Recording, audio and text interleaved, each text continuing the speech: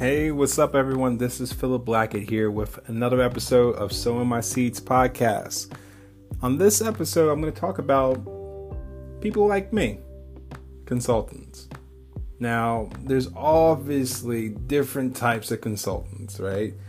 Marketing, sales, that's more where I focus on this sort. You got operations, leadership, all these different areas that people can consult with. It could be like, something that's better serving tennis balls, right? So to speak, it's like, consultants on a tennis court.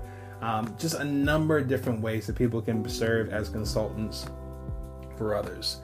And on this particular episode, I want to focus on something that not everyone thinks about because it's kind of out of box thinking. And that's concerning the thought of how do you go about being compensated for what you know? And most people think when it comes to consulting, I probably will get either paid by the hour or a flat fee, paid by the project. And that's about it, right? There's a challenge that comes with that because basically it's, as one mentor told me, you're running the risk of still trading your time for dollars. Just like with any other job in particular that you're getting paid an hourly rate for.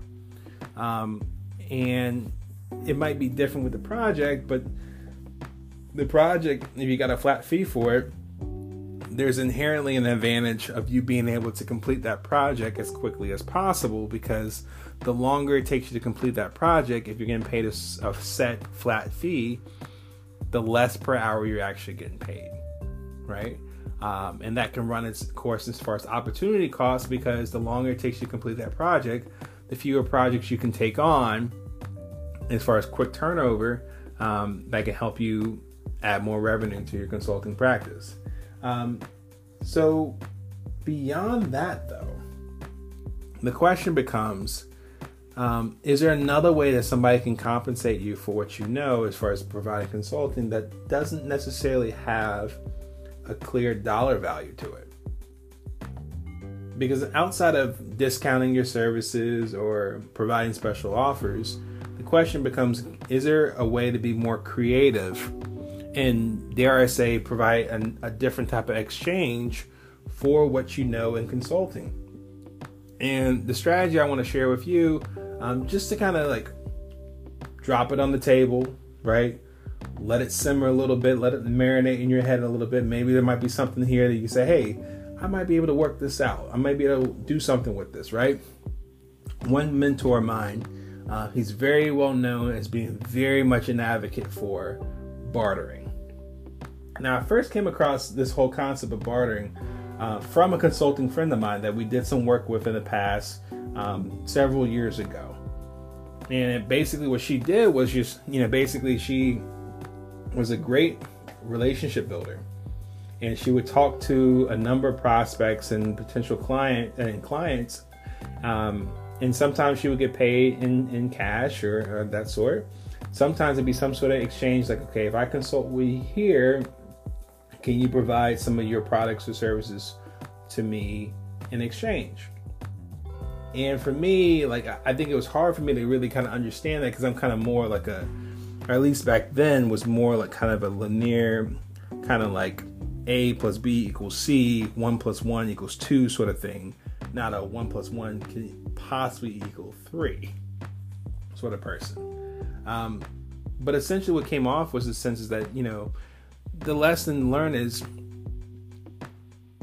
for what you have to provide in your consulting services, there may be some people that can pay your rate, your hourly rate, or your project flat fee rate, and there may be some that can't. And it may be easy to do kind of a quick black and white sort of, hey, can you pay it? Great, we work together. Can you not pay it? Okay, well, we don't work together. Sort of scenario, sort of a binary sort of decision tree sort of model. Or can you be creative in the sense it's like, okay, if you can't pay my normal rate, what else is there on the table that we can consider that may be outside of the box?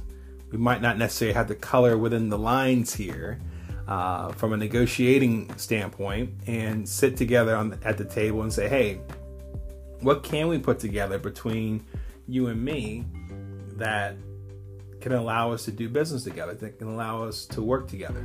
That may not necessarily be a straight dollars for time sort of arrangement. And so the thought that comes off my mind is be creative. For the person you're working with, think about it in terms of what can be helpful. Maybe, just thinking off the top of my head, one example could be, in a sense, like, could you provide services to a business that may be advertising on the radio? And they may be, maybe the owner of a radio station. Maybe you can help service that business in exchange for complimentary advertising spots for your business. Maybe they have a website that they could have a banner ad, so to speak, on their website promoting you, or maybe they can endorse you to their list of people that they work with, of customers or clients and that sort, or to their own network of other business owners. Maybe it's something that, you might be working with a food brand and you really like, the shake mix that they offer for their protein shakes. And maybe that might be something to say, hey, if I help work with your business and for it to grow, maybe in terms of, certain level of consulting, can we come up with a deal where I might get some product and auto ship for the shake mix for my protein shakes before I go work out each morning? This is kind of one of those things where one mentor of mine would say this kind of helps, along with joint ventures and partnerships, opens up a endless or almost infinite business checkbook for yourself, where the more open you are to creativity and your own imagination to figure out, okay, where is there a way to do a deal together? It may not be the predictable dollars for hours, this sort arrangement, but this is kind of one of the things where, for me, when I think about it, this was part of why negotiation, out of all the classes I took in business school, was my favorite class, because it was a class I realized was something that I knew I could apply in my everyday life and career for the rest of my career in life. Whether in the boardroom, working alongside a client, or even just parenting 6-year-olds. Negotiation is something that you absolutely can do, and you can do well when you're essentially looking out for the other person, just like you're looking out for yourself. You sit next to them at the table versus across from them, and working out a deal that is a win-win for each person. And on top of that, you're open to more creative solutions beyond the obvious.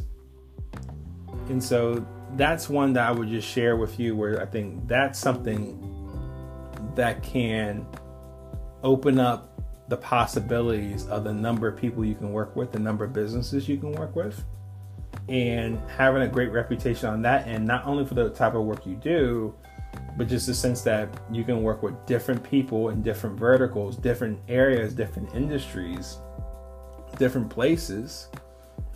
Maybe it's something where you can work with people overseas. They have money in different currency. It may not be helpful to transfer that over, or it may not be doable, but it might be something different. It's one of those things that you really just have to think about and see what's fair for each person, what's, of course, legal and ethical to do in your place of business.